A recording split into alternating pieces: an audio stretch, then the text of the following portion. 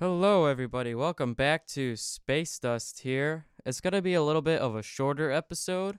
I'm actually pre recording this the same day of, and there's been a lot of stuff going on. I had a couple appointments to get to, and I also have work again. I'm going to be trying to get Fridays off. I don't know if they'll approve it, or at least Friday night, so I could do this live with you guys and not be on this time crunch. So I'm gonna try to get that settled out. So this is probably only gonna be about a half hour, unfortunately. But I do got some good stuff to talk to you about today. I'm excited to talk about a couple things. One of them not space related, but the rest of them are. So I want to start off with this thing. For some reason, this just popped up, but this was an article that originally appeared on Vice in September 2018, but it just came up now. They just posted it 2 days ago. I guess they reposted it or something. I'm not sure. But it's got Neil deGrasse Tyson, and so it says Neil deGrasse Tyson patiently, joyously explains to paparazzi what would happen if you smoked weed in space. And this was right around the events of where Elon Musk went on Joe Rogan's podcast and took like a hit of weed, and then everyone was freaking out. So someone came up to him, I guess the people from TMZ or something, and was talking about Elon Musk, and it was only like a minute and a half video. But he first goes on to say, just give the man a break, basically, which is kind of what my whole opinion on that was too. Like, oh, Elon Musk had one hit of weed, he's the fucking devil because he's just running this huge company and he smokes weed. But even Neil deGrasse Tyson was just like, just give the man a break. But and then in about halfway through, this one of the guys asks, so what would happen if you smoked weed in space? And I wrote it down what Neil's answer was. And you know how he talks if you've ever listened to him or something. He's a pretty nice, cool dude. And so here's what he said. He says, "In space now, many things will kill you if you do anything to alter your understanding of what is reality. That's not in the interest of your health. So if you want to get high in space, lock yourself in your cabin and don't come out, because you could break stuff inadvertently." So yeah, it was just a fun little thing that I found. So yeah, for all you weed head astronauts out there, if you end up listening to this show, but probably got a lot better things to do than to listen to my show here. But if there are even aspiring astronauts or any astronaut that's going through school, if you're gonna get high in space, listen to Neil deGrasse Tyson. Just lock yourself in your cabin and don't come out, because if you do the most minor fuck up while high, you're fucked. Like there's people that have gotten high and left stuff in their like pizzas in their ovens, and just had it cook for hours. And if you do something like that in space, that you're gonna fuck shit up and you're gonna die. So, like what he said, lock yourself in your cabin or have someone lock you in there so you can't get out if you try. So yeah, that was a funny little thing. Next thing I want to get to here is actually an article. It's called here. It was by The Guardian, and it says, and it's under the astronomy tab. It says most detailed ever 3D map of Milky Way shows warped shape, and it goes on here to talk about the stars 60,000 light years away from the Milky Way center. So that's like its radius, and then they're as far as 4,500 light years above or below the galactic plane. This is a big percentage, said Dr. Dorota Skoran of the University of Warsaw, first author of the latest research. Now, I actually went here and did the math, all right? Because everything is relatively flat if you think about it. No, the Earth is not flat, okay? But if you look at the sun and then the Earth and then all the planets, they're relatively in a straight line. Not a perfect straight line, but they're on like a plane, basically, and you just like set the objects down. There's going to be a couple varying degrees here and there. But as we talked about how stars formed when the gas clouds come together, start swirling, then you get that protostar. it's swirling and creating this disk around it, so it's eventually gonna all start revolving around the same plane within that disk. And so that leads to more, it doesn't lead to more theories, but it leads to more proof that how the stars were formed by creating this disk, because you see our solar system and it's really flat, and with the way the sun is spinning and pulling everything around it. So I couldn't get the exact number on the varyingness of our solar system, but what I was able to find here is the Earth-Sun plane is called the ecliptic. So I don't know if you just took a straight line and got the average between all of the planets. Earth might be a little bit above or below, because the Earth isn't going to be directly in line with everything. But if you do take it from the standpoint of sun to Earth, it says most major planets in our solar system stay within 3 degrees of the ecliptic. Now, if you took all those planets, though, averaged it out, and then put the straight line through the average, our Earth might be a little bit above or below that line. But saying the Earth-Sun plane, we're calling it the ecliptic, most of the other planets stay within about 3 degrees of that ecliptic. And it does say Mercury is an exception. Its orbit is inclined to the ecliptic by 7 degrees. The dwarf planet Pluto is a widely known exception to this rule. Its orbit is inclined to the ecliptic by more than 17 degrees. 17 degrees is big, and so is 7 degrees. I don't think it's in this article, but I also I read one when I was sifting through a couple of them really quick. I was just trying to get a number, but that was the best numbers I could get. But they said the asteroid belt is kind of like around 20 degrees. So, yes, it's mainly a flat disk, but it's not perfect. But there was no numbers for the Milky Way, so I went ahead and did the numbers myself. And then I'll show you then I'll walk you through how I did it. Now, it said stars 60,000 light years out, and then they can vary as much as 45,000 light years, on the y-axis, but then x-axis, the level plane. So with that, I didn't use the 60,000 number. I actually looked up on Google the radius of the Milky Way, because that's what you would use. Because that's from the center is the radius. Then you go out. And so that's probably an average. It's probably 60,000 light years at some points and not others, but I just took the Google average, which was 52,850 light years. So we took that, and then I took, 4,500, right?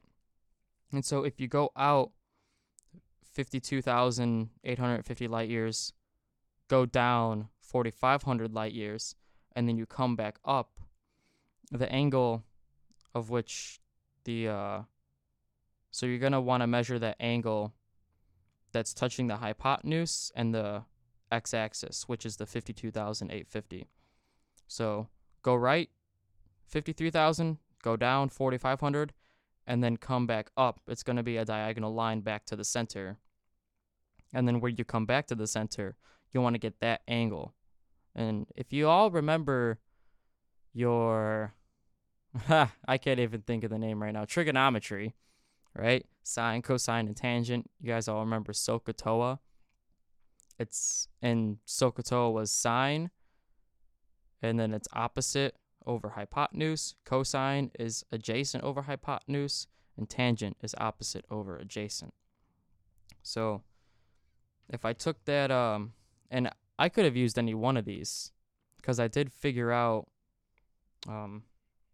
actually at first did it wrong. So the hypotenuse is just slightly longer than the 52,850. I didn't get that number, but it's probably around like 55 maybe. I don't know. But that angle is about 4.867 degrees. Now the article and like all these researchers were like, that's a big difference. Oh my God, yada, yada, yada, yada. And yes, it's more than our solar system. But think about it. The solar system was just a proto disk, and then it just had these couple planets. The Milky Way has billions of stars to do that with. So the fact that its ecliptic plane is only about 1-2 degrees more different than our solar system, it's not really that drastic to me. It was actually cool. I assumed it obviously had some level of variety in there, but I didn't know for sure. And now that's also probably the extreme, because the article did say stars as far as 4,500 light years above or below the galactic plane. So that's like the farthermost stars. But if you took the average, that's probably going to be even a smaller angle. Yeah, so I actually thought that was interesting. So if you guys want to use that for yourself, we could do tangent, because sine and cosine, you would have to use Pythagorean's theorem, which is a squared plus b squared equals c squared. So a squared, or a is 52,850, so you'd square that. And then you'd add 4,500 squared to that, and then you'd get the hypotenuse squared, so then you'd have to take the square root of that to get how long the hypotenuse is. And it's only a couple thousand more light years than the original radius, the 52,850. So, but if you just want to use tangent, you're only doing opposite over adjacent. So if you're looking at that angle that I was talking about earlier, the opposite of that is the y, where it's going down. So your opposite would be 4,500, and then your adjacent is the 52,850. Now, yes, the hypotenuse is adjacent to it, but hypotenuse is labeled as h. So anytime you see a, it's not going to be the larger hypotenuse. So if you were to write this out, you would start, and you got to give the angle a letter, a variable, just to put in there. And now a lot of people get freaked out by algebra and like, oh my God, there's letters in math and stuff like that. It's not even so much that there's letters in math. They just use letters as a placeholder for something unknown that you're trying to find, right? You could call it literally anything you want. You could just put a box if you want to, a square, or like a question mark. But it's easier and it's more cohesive if you use letters, because then if you're going to use those same letters somewhere else in different formulas, you can plug the letters in instead of writing out the whole number again and again and again. And that's like the same thing with, what was I talking about last time? How the speed of light is c. You don't want to write out the speed of light every single time and do it in meters per second, and then whatever you're trying to convert it to, you're converting it to this, and that, and do so many conversions, which there's 100 times more room for error to mess up on a tiny conversion. Same thing with the distance from the Earth to the Sun. It's 1 astronomical unit, not 145,000 million whatever miles. Yes, I don't know the numbers off the top of my head. I probably should. But so that's why there's letters and stuff in math, you know? So it's not really that bad. It's not bad at all. But if we were going to go ahead and do this, I'm going to call that angle A. So we're going to have tangent of A is equal to, now tangent was opposite over adjacent. The opposite of that angle is the 4,500 light years, which is the y-axis, which that's where stars can variable go up and down. So you would have 4,500 over adjacent, and adjacent is the radius or the x-plane, which the radius of the Milky Way is the 52,850. Right? So you have tangent of A equals 4,500 over 52,850. All right, that's a pretty small number. That's like like 0.1 ish, a little bit under 0.1, but that's about 0.1. Now, how did I get 4 degrees? Now, it's not A by itself, because A is the angle we're trying to find. We have the tangent of A equals that.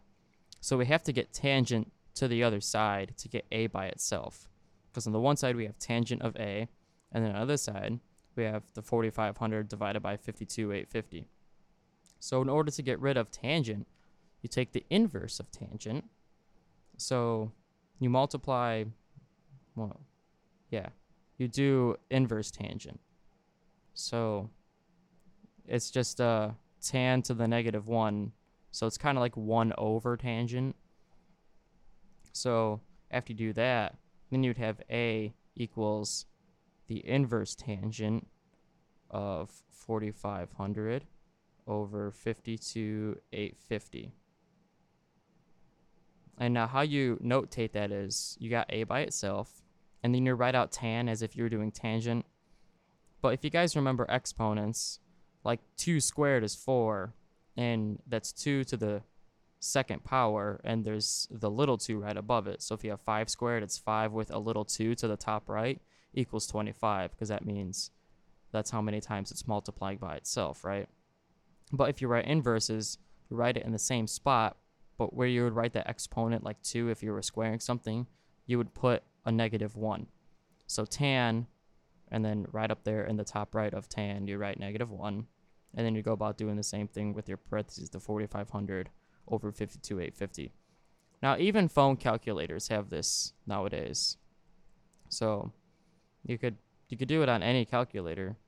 Well, maybe not any calculator, like those very basic, just like computer desk calculators, maybe not. But most calculators, definitely scientific calculators, obviously, and phone calculators have it. You would just go there and you would just do inverse tangent, make sure to put your parentheses, and then you do 4,500 divided by 52,850. And that's how I got 4.867. So yeah, it's not that hard. What's hard though is how you get from the very beginning to the end. You're like, oh my god, how'd you figure out the angle with just like 2 numbers? And a lot of math is visualizing what's going on, right? So you got to think, okay, if the article's saying from the center of the Milky Way, stars can go 60,000 light years out. The Milky Way is a spiral galaxy, but for math and physics and all intended purposes, everything is not everything, but a lot of the times, just make a circle, all right? So Milky Way is your circle, and if it's saying from the center to the edge, you put a dot there, and then you put a line out to the edge. That's a radius. And so then you see that, and you're like, oh, that's a radius. And that might not click right away, but once you start drawing things out, that helps a lot. Especially when I started having calculus problems and stuff like that. They would just throw all these numbers at you, and you're just like, what the fuck is going on? But then you just sit there. You don't get overwhelmed. You just take it one step at a time. You're like, all right, I got this number is this number is this. You kind of start drawing it out, and they just start slowly piecing stuff together. It's not like you just jump from the beginning to the end. There's work in the middle, so you got to start out slow, kind of take all the pieces that it's given you, use the tools that you know, draw it out, and see what you could do to try to get the end result. So we have the radius now, like I said. If we go from the center to the edge, that's the radius.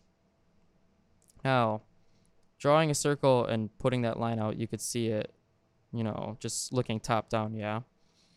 But if you want to, you could just draw a line on the paper and put 2 points at the end.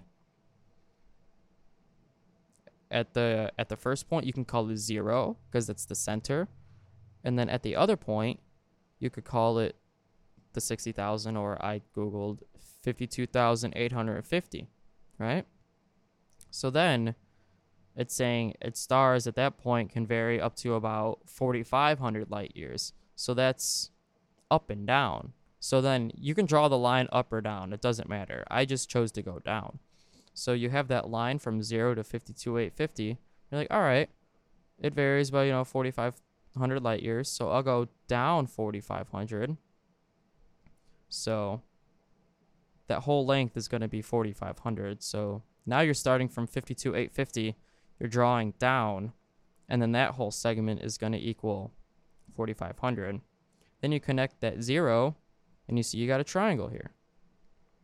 You connect the 0 to the 4500, and you got a right triangle. And then you're like, okay, well, I got two lengths here. I got the 0 to 52,850. That's how long that top segment is. I got down is 4,500. If you remember a squared plus b squared equals c squared, you can figure out the length of that other side and then use any one of the trigonometric functions that you would like. Tangent, you don't even need the hypotenuse. So, and then you'd be like, okay, all I need is the 4,500 and the 52,850. And then if you remember SOHCAHTOA, you go from there. Maybe you don't remember all this stuff, so you could Google it if you'd want to, or if you were so inclined to figure this stuff out for yourself. But it's and you just kind of take it from there. You just do it piece by piece. You know, you don't want to rush into it. You don't want to overwhelm yourself. Just take it a little bit at a time. Math isn't just jumping from here to there. You look at what's given to you. You write all that stuff out first. And then you start thinking, okay, I need to get this end result.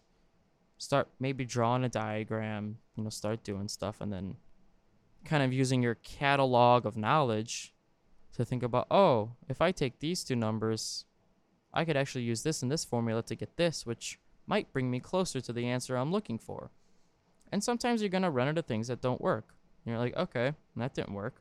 And then you try another route. You do that a lot in math. A lot of math is not necessarily, well, if you're going into math and science, engineering, physics, it's about getting the answer, right? But a lot of math that's taught in high school, I really don't like the people that say, oh, why are we learning algebra? I don't care about, all of this trigonometric functions when they don't even teach me how to balance a checkbook, blah, blah, blah.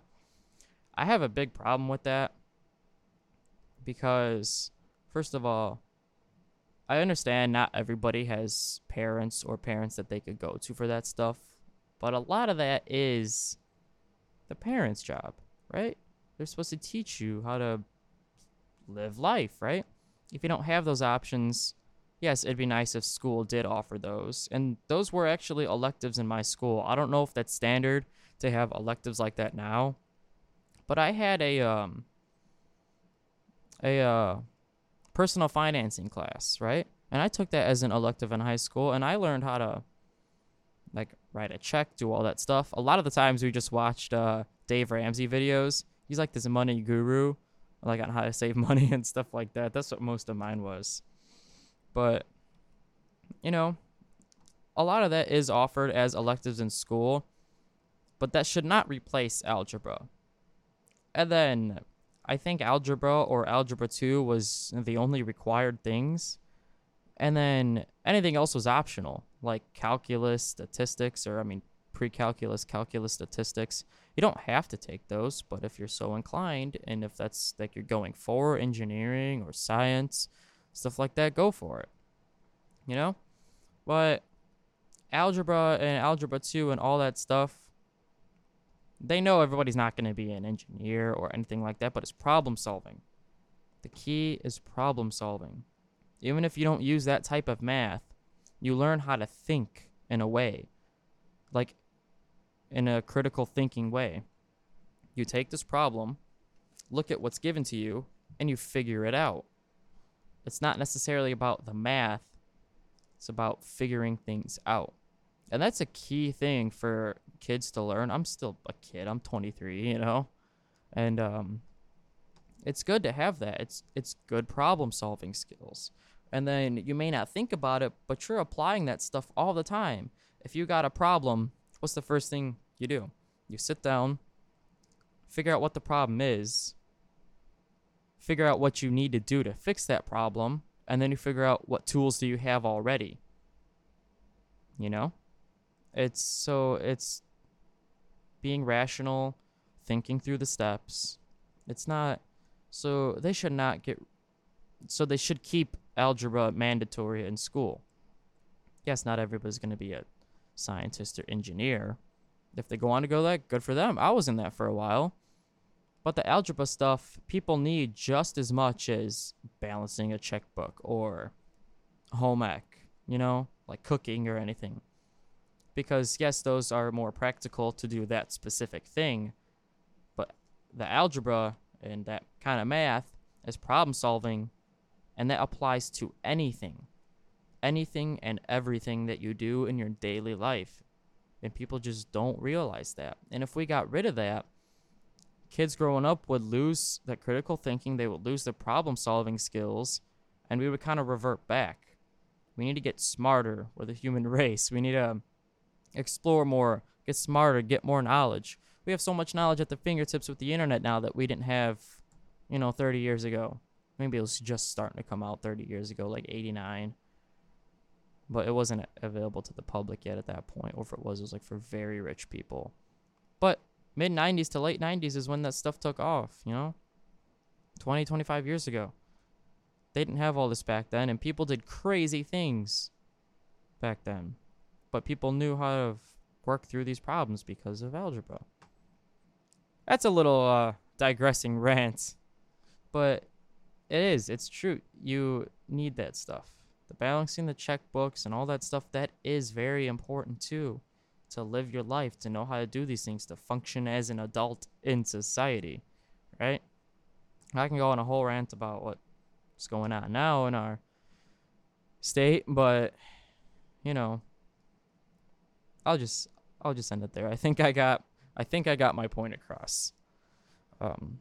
Speaking of states, I didn't mean as in the state I live in. I just meant the state of our, U.S., world, etc. Speaking of state, though, I live close to Chicago, and I didn't know this was a thing. Okay, so this is the non-sciencey thing I found. And this was actually posted by the Chicago Tribune yesterday. And I had no clue about this. Apparently, this has been going on for a while, but it's titled, "Meet the People Working to Kick Chicago Out of Illinois." And I sifted through it a little bit. People want to secede Chicago from the rest of Illinois to become its own state. And it's a legit thing, and I was very baffled. Or I think they said Cook County. Cook County, Chicago, somewhere around there. Basically just take that small chunk. I mean, it hosts most, probably, of all the residents of Illinois. So, I mean, yeah, people-wise, that's maybe not the majority, but it's damn near close to the majority of all the residents living in Illinois, right? But second off, though, that's such a small amount of area and land that there's no point. I mean, there are small-ass countries in Europe, don't get me wrong. Like the Vatican, I think, is technically considered. Well, I don't know if it's considered a country, but it's like its own place. But yeah, people are actually down for trying to secede Chicago out of Illinois. That's insane. And I guess there was actually some Congress people backing it. Here, hold on. In February is J.B. Pritzker pursuing an agenda for Illinois that included new tax and abortion policies. Hallbrook, so I guess this is the guy. Hallbrook refiled a resolution in the state legislature, H.R. 101, in which he and 6 co-sponsors asked the U.S. Congress to recognize Chicago as the 51st state. And then, quote, "I hear it a lot from my constituents that we need to be separate from Chicago," Hallbrook says. "I thought, yep, this is what we need to do." I don't see how this could help at all. I don't see how that could help. I didn't go through the whole article. This is a long effing article here. So I didn't get a chance to read through all of it. But yeah, sometimes headlines are clickbaity, so it's not going to say if to kick Chicago out of Illinois, it might not have been, legit. But I just clicked on it just to see what it was, and it is a legit thing, and that's baffling to me. So, yeah, there was just that little bit of extra little news. Damn, I really wish I had more time for you guys. I talked about the Milky Way, Neil deGrasse Tyson a bit, and the Chicago thing. The Milky Way thing was really cool. I hope you guys do find that interesting. I had a couple more articles here. But you know what? I didn't dive into these as much, and I don't want to do them injustice because some of these are cool. Um, so I am actually gonna end it here. It's 30 minutes and 6 seconds and counting. So sorry about that, guys. Yes, it's a shorter episode, but I hope you learned something. I hope you had a good time. I'm gonna take a couple minutes to actually plug here. So I've talked about it a lot. My band, The Astronaut, recorded here, and so did my friends in Moonbreath. Now, we are legitimately friends. All of us have been friends since high school, and we're 6 years out of high school. So that's 8, 9 years. So we've been friends a long time. So we just have two separate bands, and that's cool. And we bonded over loving music, loving similar types of music and different music, and all playing instruments too. We've all been best friends for a long time. So Moonbreath and The Astronaut have both recorded here, and we're both playing tomorrow, August 3rd, 2019, at Porter's Tap in Hammond. It's just a couple blocks north of the expressway, maybe a few more than a couple blocks, but it's not that far up the road. So it's going to be on the east side of the street on Kennedy Avenue in Hammond. Yeah, just a few blocks north of 8094. It's going to be a good time. The show starts about 8:30, I believe, and that's when Moonbreath starts. I'm not sure exactly for times and stuff like that, but I think every set's going to be like half hour to 45 minutes. So it's Moonbreath, one other band, and then The Astronaut. So if you want to hear us, come check it out. We both have CDs out. We both have recorded here. Both of our stuff is on Bandcamp.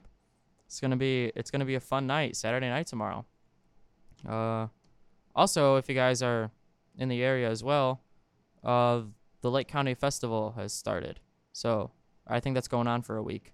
So go check that out. That's gonna be a good time. I want to get by there at some point too. I actually forgot about it, but I had a customer come in yesterday looking for some like water filter stuff like that, blah blah blah, and he's like, "Oh yeah, it's for the lemonade stand for the Lake County Festival that's starting." And I'm like, "Oh yeah, I forgot about that." But that's my little plug. You've been listening to Space Dust here. Thank you guys. Sorry it was a short episode, but I hope you learned a lot, and I hope you didn't get too bored me talking about how to figure out what I figured out with the Milky Way and then my little rant about math. But nonetheless, I hope you guys had a good time. DM me, ask me questions, blah, blah, blah. Twitter is atomic_drummer. You can find me there. Or just go to the AP Facebook page. You could probably just DM if you had questions about Space Dust or questions about space. You can hit us up at either of those places. Ask me questions. It's not going to probably be for a month if they approve it, but I would really like to get my Friday nights off so I can do this live with you guys, because I've been talking about it, hyping it up for so long, but I really want to do those call-ins, like really bad, because that'd be really cool to have you guys listen in, call if I'm talking about something. I can open up the calls. You guys have questions, and if I can answer it right then and there, I will.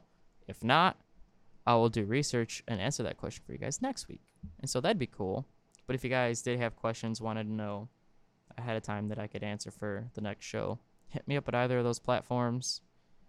That's been it. Thank you guys so much. I'm about to go work 8 hours here, so I'll be almost done by the time you guys are listening to this.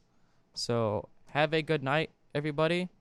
Stay safe out there. The weekend's coming. It's gonna be a good weekend, and that does it. This has been Space Dust on AP Radio.